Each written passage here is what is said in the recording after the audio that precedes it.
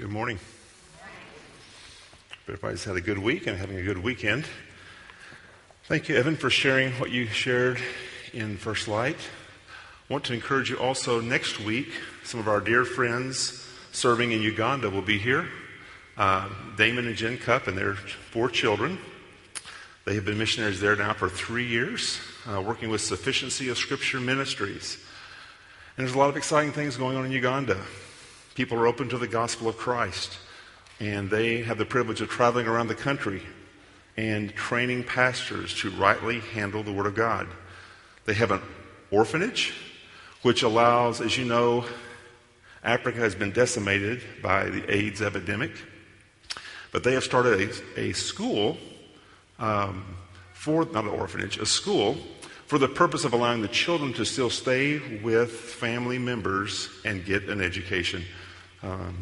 And they are the local town ambulance service back into the main city. So come next week at 9:30 for First Light and hear about the ministry in Uganda.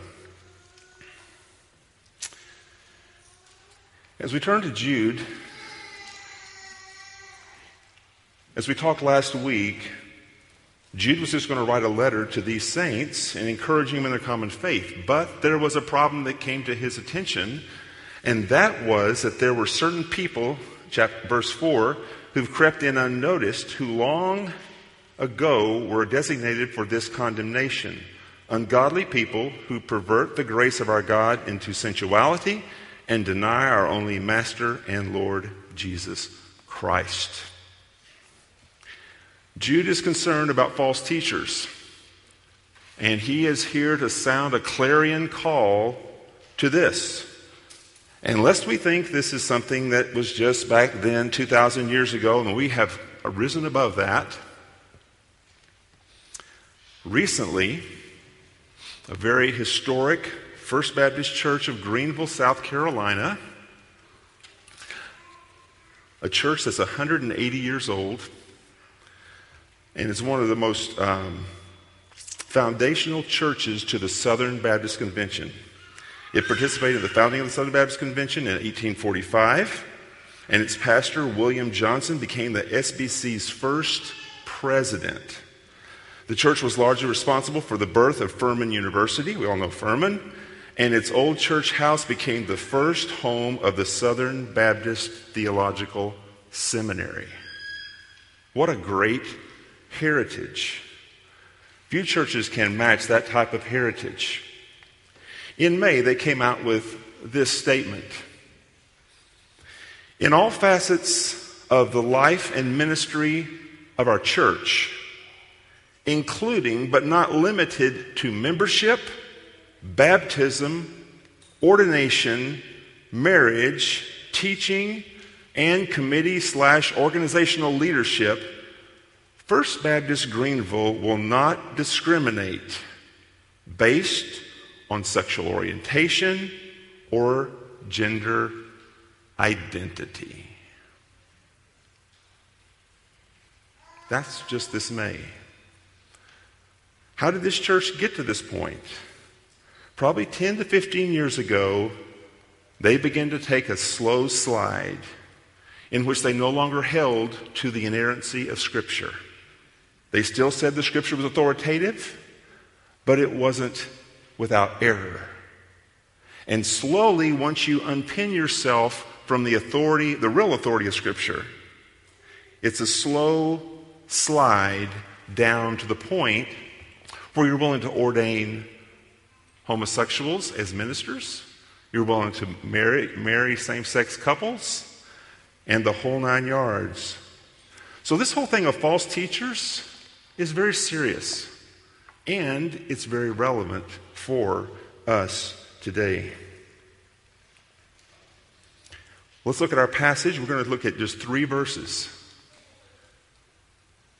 Jude, verses 5, 6, and 7.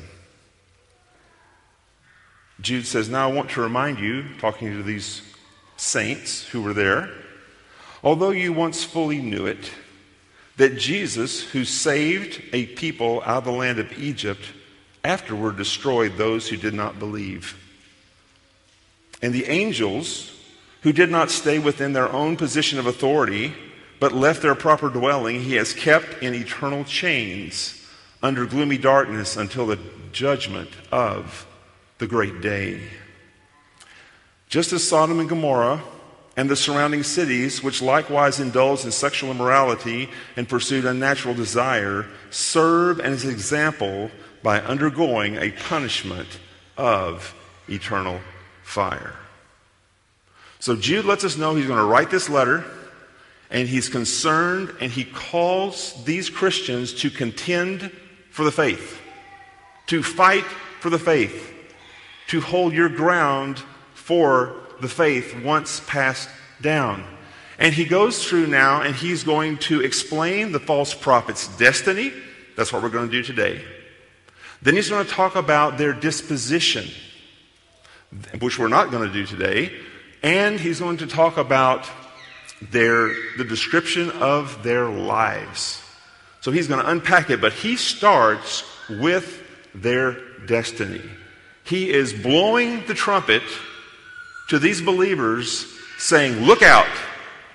This type of teaching will lead to destruction. And he gives us 3 examples that he's going to walk through from God's Word. God's wrath is put on display today. What is God's wrath? It's real simple. It's God's righteous response to man's sin. That's what God's wrath is. His righteous response, his just response to man's sin. And he gives us 3 examples, and he connects these examples to these false prophets and false followers of God. The first one is the Israelites, who were delivered out of Egypt by the strong hand of God, and yet they would not believe, and they died in the wilderness. The second example is the angels who used to be holy and before the very presence of God, and yet they did not guard that position of priority, and they followed the chief angel, Lucifer, and left the glory of the one true God. And the third example are the inhabitants of Sodom and Gomorrah and how they lived their life and what God did to them. Jude is making the point very clearly. These people who teach this will be judged by God. They will receive the wrath of God. And he gives us 3 examples that God left for us to say, God is not slow in his wrath, and he will deal with this. First, let's look at unbelieving Israel in the wilderness. You'll remember that the Israelites were in Egypt for 400 years. And the heart of one of the pharaohs turned against them, and he put them into slavery. And then God rose up Moses, and he brought Moses to deal with Pharaoh. And as we've been going through the children's time in Sunday morning, we've been dealing with the different plagues that happened there. And God did an incredible thing for the Israelites. I want us just to look at the blessings that they had received at the hand of God. First, they were blessed to have Abraham, Isaac, and Jacob as their fathers. They had this incredible heritage of faith. They had a history of God's faithfulness as he had provided for them, even bringing them down to Egypt to provide food for them and for their fathers. They were delivered by Moses and Aaron from Egypt after 10 amazing plagues judged the Egyptians and displayed God's glory. They left Egypt in full possession of all Egypt's riches. They were miraculously delivered from the Egyptian army through the Red Sea. They were given God's law on Mount Sinai, and they received God's provision in the wilderness. They were God's chosen people. They were delivered from Egypt. And they got as far as Kadesh Barnea. They had complained and griped along the way. And they're standing at the very door, the threshold to the promised land that God had promised them. Let's turn our Bibles to Numbers chapter 14.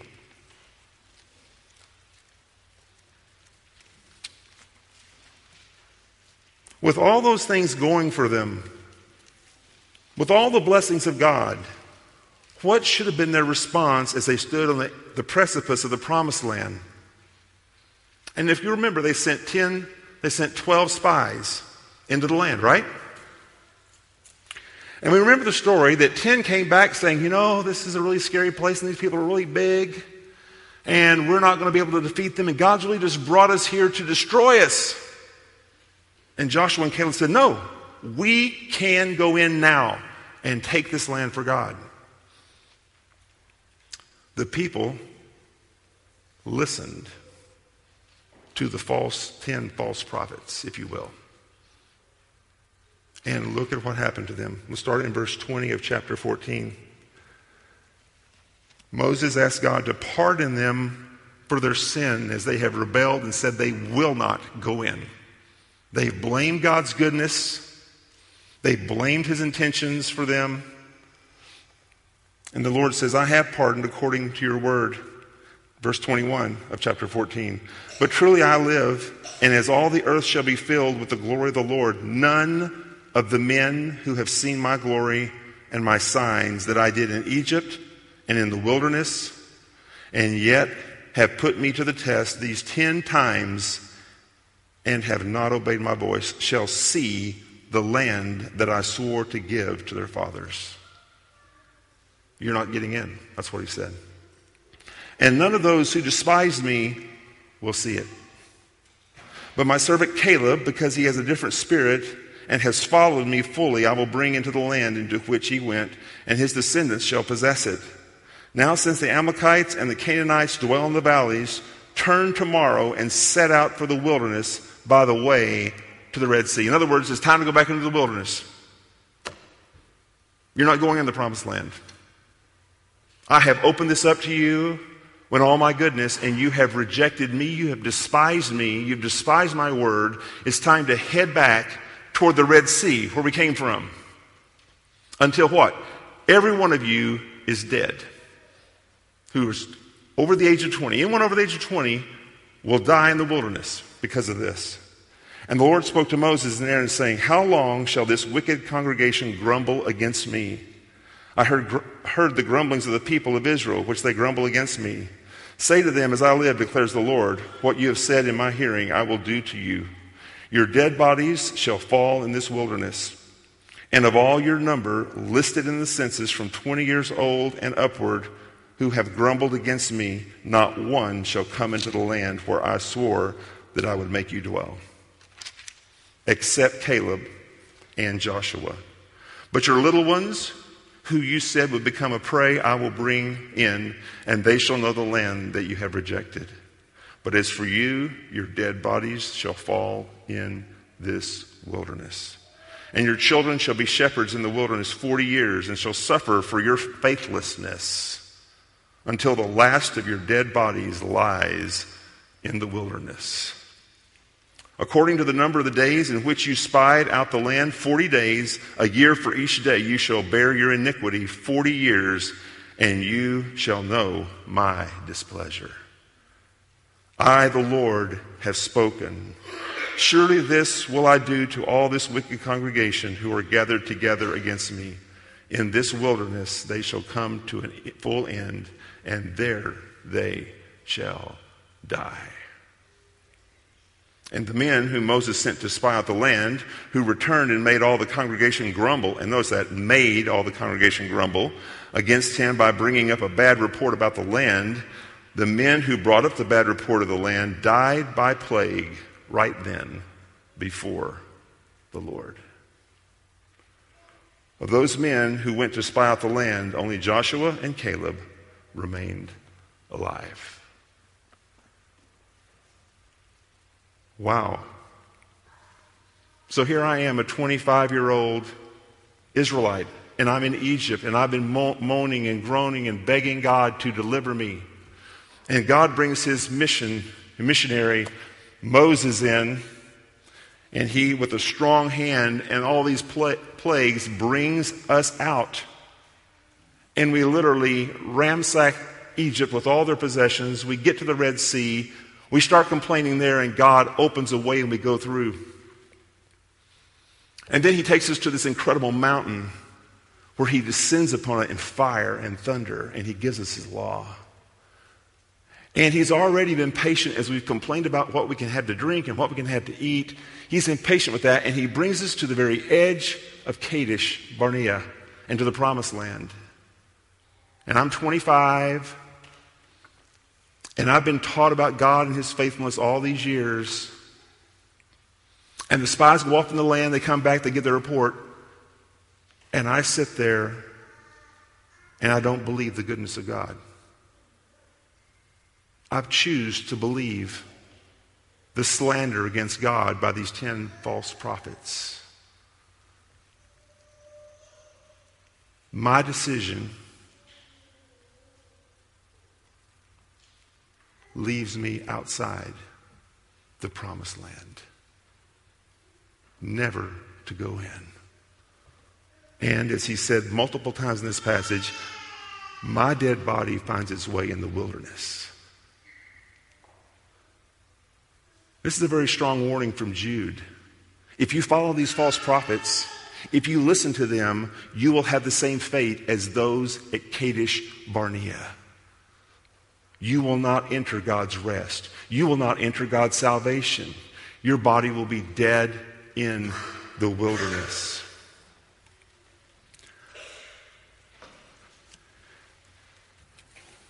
Spurgeon says, if we have no real faith, we may appear to go a long way towards heaven, but we shall not enter the heavenly Canaan. Could you be here today and you're doing all the things outwardly you're supposed to do? You're reading your Bible and you're praying and you're coming to church and you're checking all the right boxes, but you really don't believe that God's good and that he loves you and that he's worth following no matter where he sends you. Eventually, what will happen is your faith will be exposed for what it isn't. When they got to Kadesh Barnea, that was the trial.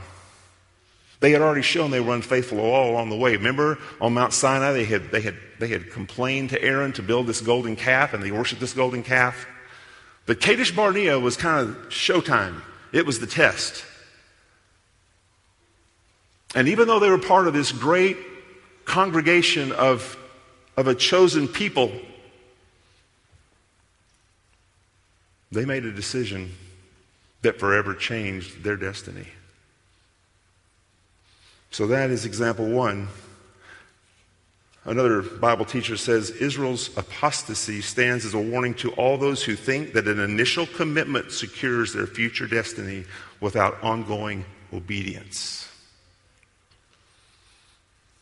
Well, I trusted Jesus when I was 11. Are you following hard after Jesus now? Are you obeying his word? Are you seeking to make his name known? Are you fighting against sin? No, but I made that commitment, and I know that I'm going to go to heaven. No, you don't. No, you don't.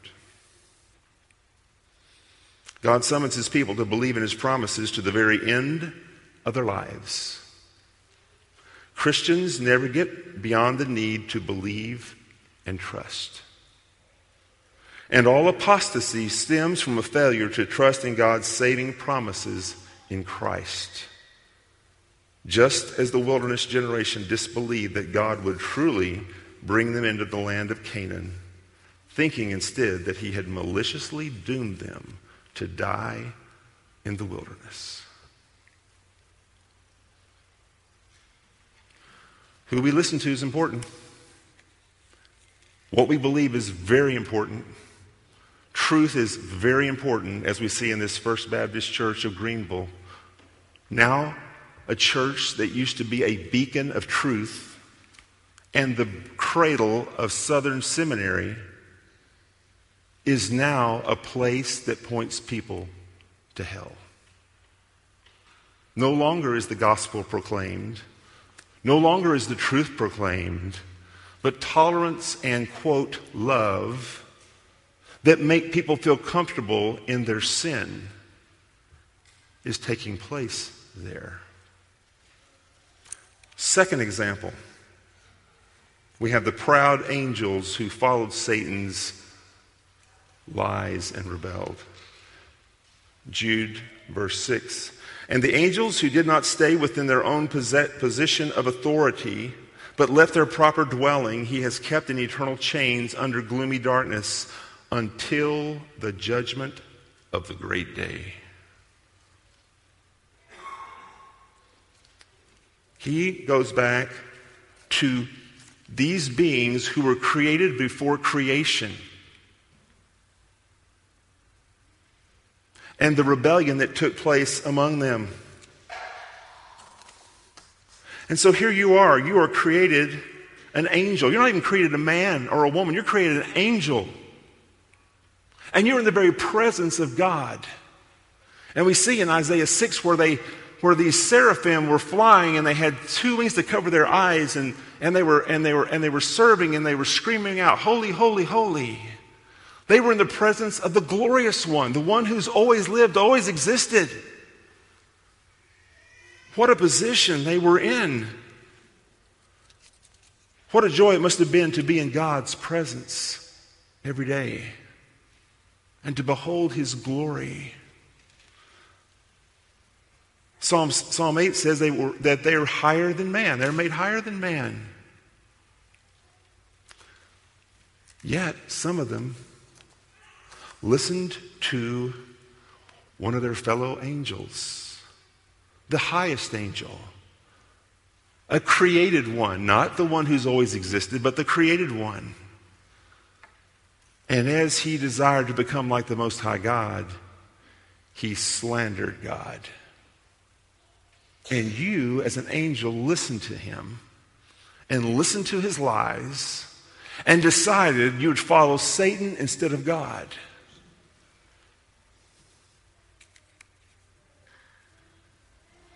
Their position is secure. In this passage we read, they are kept in eternal chains under gloomy darkness until the judgment of the great day. They're reserved for judgment. It's kind of like when you're cutting down wood in your property and you put it over here and you stack it in the barn. It's what? It's reserved for what? Fire. It's set for that. It's ready for that. Or you have a cow on your property and you're going to butcher it and have it for food. It's reserved for what? That purpose. These angels who rebelled against God are reserved for that. Turn to Matthew chapter 8, verse 28-29. Jesus, when he came to the other side, to the country of the Gadarenes, two demon-possessed men met him, coming out of the tombs, so fierce that no one could pass that way. So nobody's going that way, but Jesus went that way. And behold, they cried, and listen to what they cried out. "What have you to do with us, O Son of God? Have you come here to torment us before what? The time?" These demons knew that there was going to be a time of torment down the road. And they knew who Jesus was, that he would be the one who would be the one bringing judgment upon them.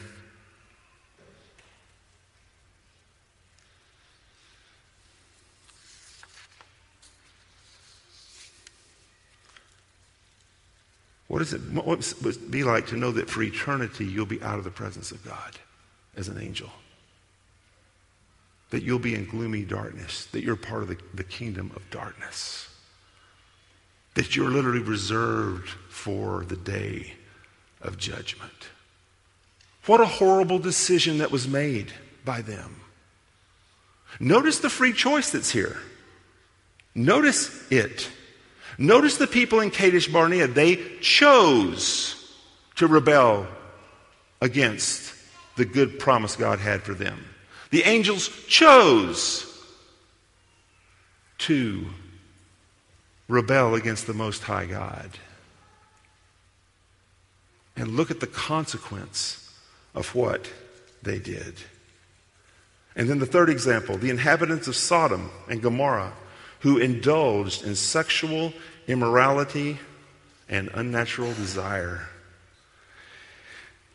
Those of us who keep up with the news know that there's been a kind of a website that promotes adultery, and it got hacked.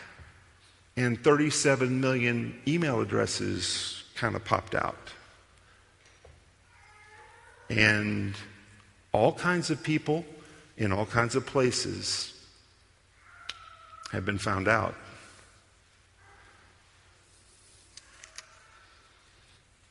Wow. As we think of Sodom and Gomorrah and the sexual immorality and the unnatural desire, we're there, aren't we? We're there in a culture in which it's just a matter of whatever's right, whatever feels good for me.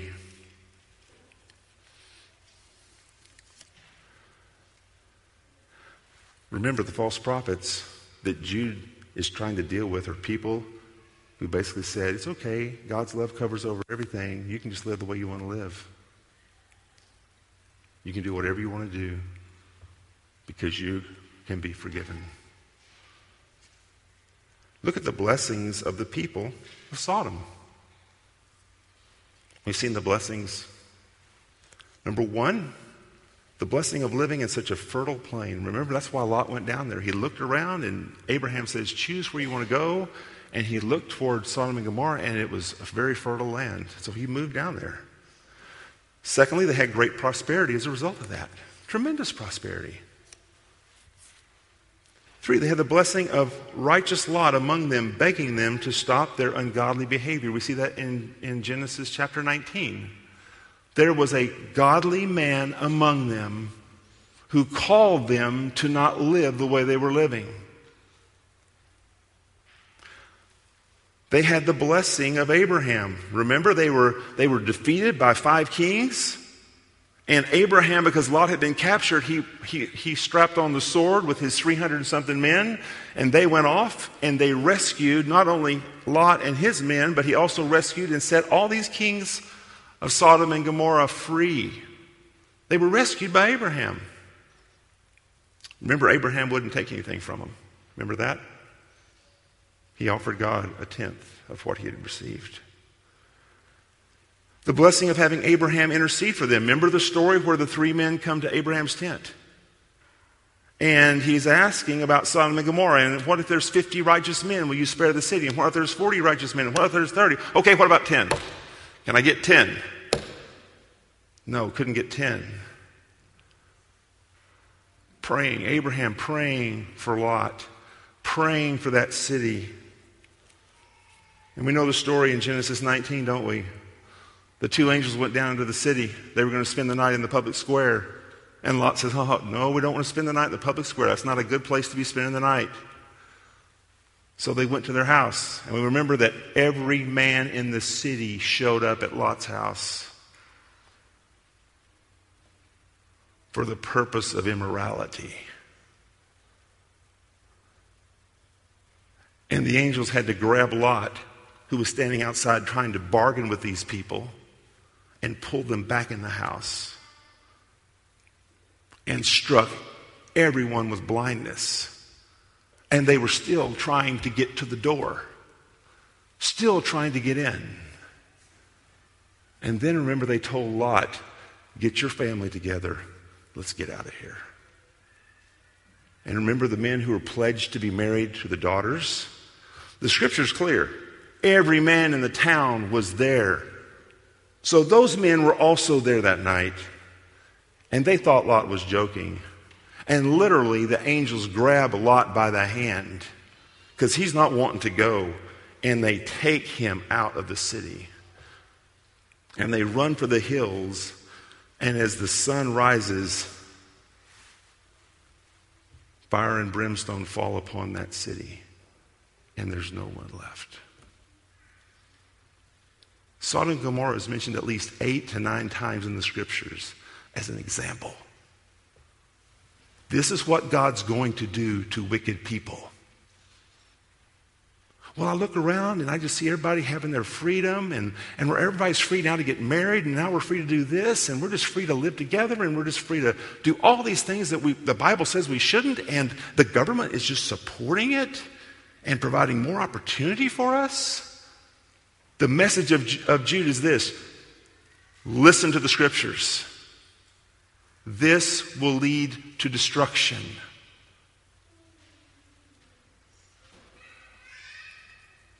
This will lead to destruction. God takes sin so much more seriously than we do.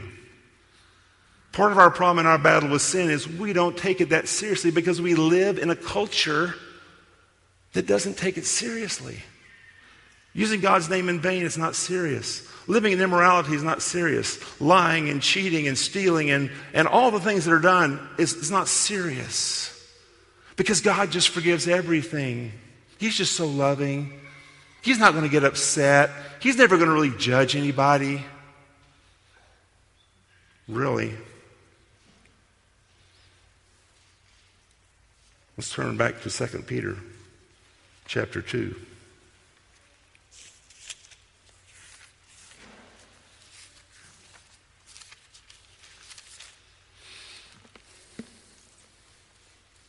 (4 through 10).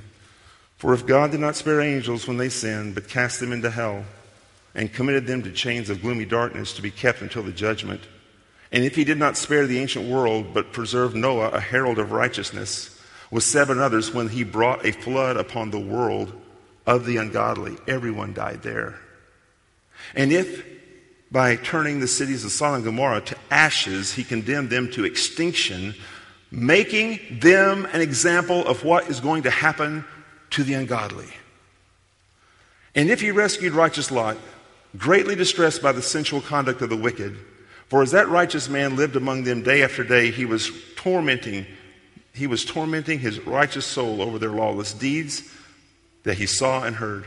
Then the Lord knows how to rescue the godly from trials and to keep the unrighteous under punishment until the day of judgment, and especially those who indulge in the lust of defiling passion and despise authority. These are examples. Now, how many of you guys are really good at learning by example? Or learning by warning? We have all kinds of warnings out there, don't we? Now make sure you don't text while you're driving. Make sure you keep your eye on the road. Make sure, you wash your hands before you eat. Make sure you don't do this. Make sure you don't do that. All kinds of warnings out there. How many times do we get warned and we just ignore it? Until we pay a price. We crash our car because we were texting. Or we do something else because we weren't supposed to be doing that.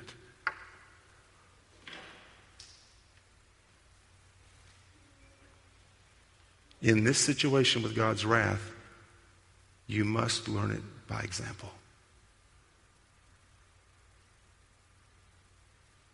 You must learn this by example.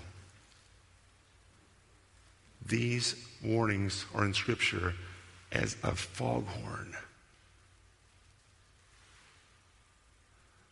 Because once you die, the Bible says after that, the judgment. There is no going back. There is no redo. If you're in a situation where you got robbed, well, if I had just done this and this and this and this and this, that wouldn't have happened. Yeah, but you didn't do this, this, this, and this. And this is what happened. Well, I'd give anything to be able to do that again. I wish I could live that last over. Or you're driving and you carelessly wreck your car, or whatever the situation. Oh, if I just had done this and this and this, I wouldn't. Or if I hadn't been in a hurry. Life gives you opportunity for redos. But in this one with God's wrath, there's only one shot. There is only one shot. And you either believe the Scriptures and you believe that God is good, and you believe that Jesus died on the cross for your sins, and you run to Him for salvation, and you seek as best you can by the grace of God to become what He wants you to become. Because whatever it is, you don't want to go here. You don't want to go there. Ephesians 2, he talks to the saints and says they were dead in their trespasses and sins. And he also says what? You were by nature children of what? Wrath. Like what? The rest. Because of the fall of Adam, everyone is a child of wrath unless God shows mercy. Do you realize you're here today because God showed you mercy?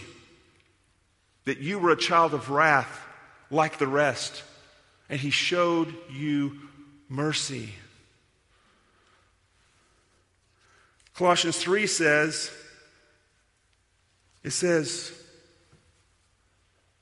put to death sexual immorality, impurity, lust, evil desires, and greed, which is idolatry. Then he says, because of these things, the wrath of God is coming. If it's coming because of sexual immorality, impurity, lust, evil desires, and greed, anger, malice, rage, filthy language, all those things, if it's coming for that, we need to do what? Get it off, right? Remove it. By God's grace, by his power, fighting against sin because his wrath is coming. Now, I'm sure the angels felt their position was secure. I was created by God. I'm an angel in the light. What could possibly take me out of that?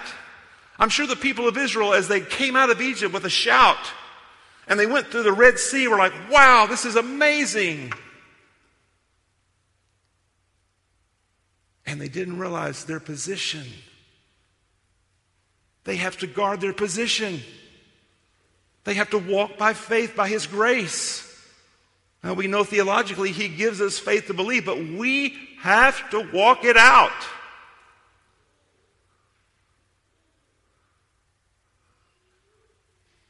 This passage is terrifying.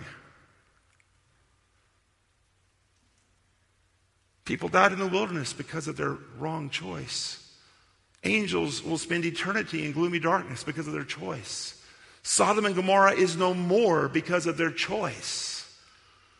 And when you turn to Revelation 20 and you see the great throne judgment where he calls up all the dead and the books are opened and everyone's judged by what they did. And only those whose names were written in the Lamb's book of life are going to be saved. It is an awesome and dreadful day. Shock and awe has no meaning like that day. To stand before the King of Kings who shed his blood and you chose to reject. Now, it's amazing when you talk to people about the Lord. Oh, I'm a Christian. I don't go to church and I do some stuff that's not right. But you know, when I pray, He will provide for me. That's called common grace. He does that for everyone. Wake up.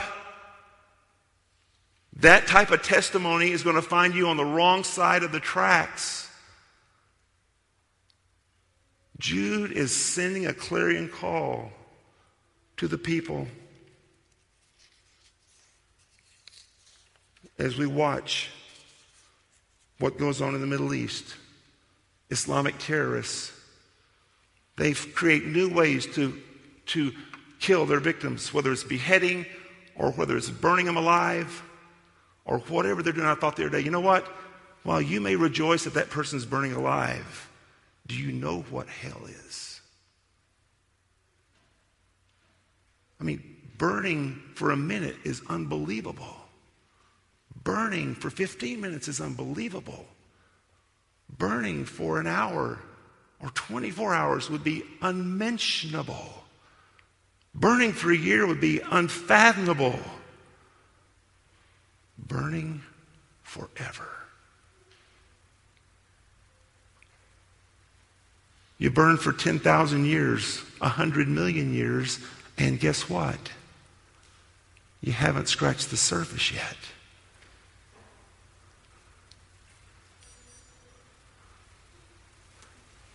The scripture's clear. sin is taken seriously by God. It is taken seriously. For us, as we battle sin, do you take sin seriously? Or you just fall into it all the time?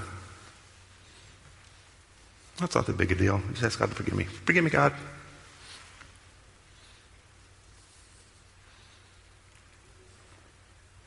Jesus took it seriously.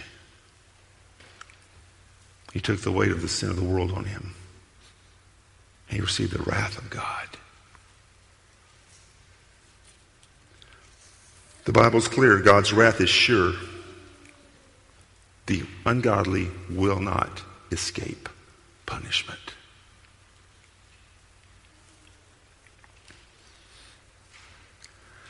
Notice that all these people in the three groups had a lot to be grateful for, but they weren't grateful. The angels weren't grateful. Israelites weren't grateful. Sodom and Gomorrah wasn't grateful. And they continued to pursue what they knew was wickedness.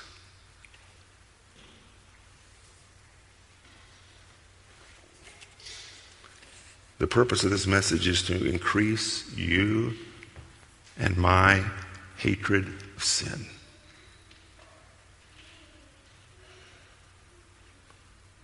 And to pursue holiness. Jesus died to make you holy.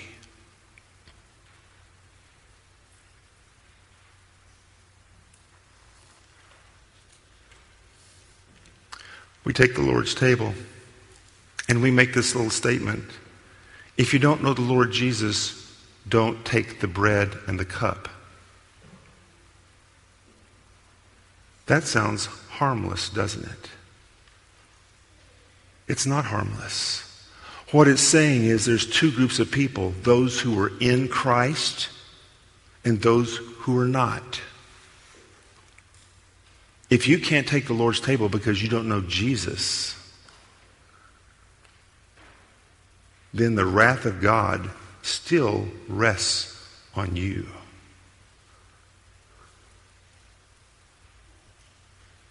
And you need to run to Jesus. There's no more important decision in your life than what you do with Jesus. He is the only one who can deal with the wrath of God and has dealt with the wrath of God.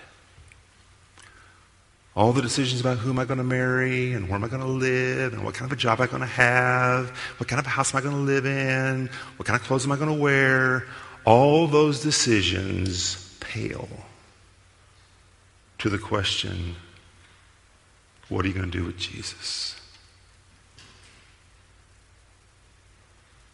Don't be like the Israelites who felt like because they were in the company of the righteous, or the angels because they were in the company of the Lord,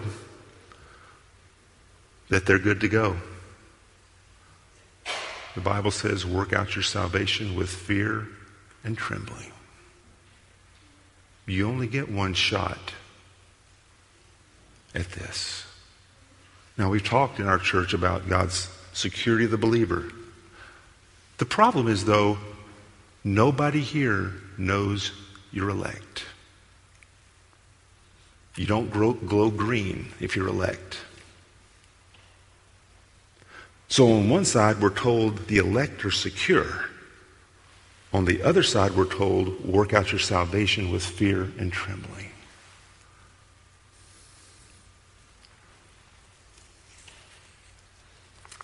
If you have questions about your salvation, the elders would love to meet with you and help you with that.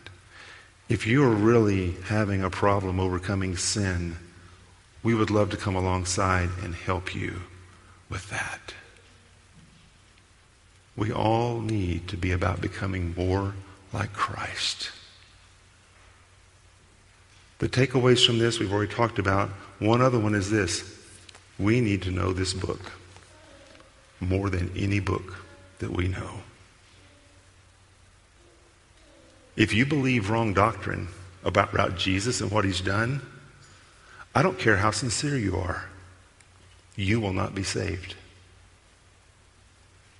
What you believe about this book, what you learn in this book, is absolutely vital to how you live this life and where you spend eternity. And unfortunately, for many of us, it's just kind of a flippant approach. It's kind of like, you have insurance, you throw the insurance papers in the file cabinet, all of a sudden the house burns down. Now you're going there trying to find those papers. Now, what did it say I get? Now we're concerned about it. We're all going to have regrets in this life. Brothers and sisters, we all have regrets. What we don't want to do is have a regret on the other side. Let's pray. Father, we come before you. We thank you for your word that doesn't sugarcoat our sin, nor does it sugarcoat the wrath of God. Thank you for these clarion warnings by Jude about what happens to the ungodly. Oh, Father, we need your grace to hate sin the way you do, to fight the fight against the flesh. We need your grace to love Jesus the way we should. We need your grace to understand your word rightly. Father, may we pray with fervent hearts for our own soul first, and then for those around us who don't know him.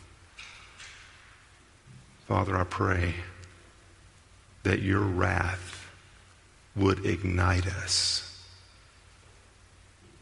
to take your word and your church and your mission to make disciples serious. And that we would get a voice to talk about the Lord Jesus with those who desperately need him. Father, I pray you would train and equip us for that. In Jesus' name, amen.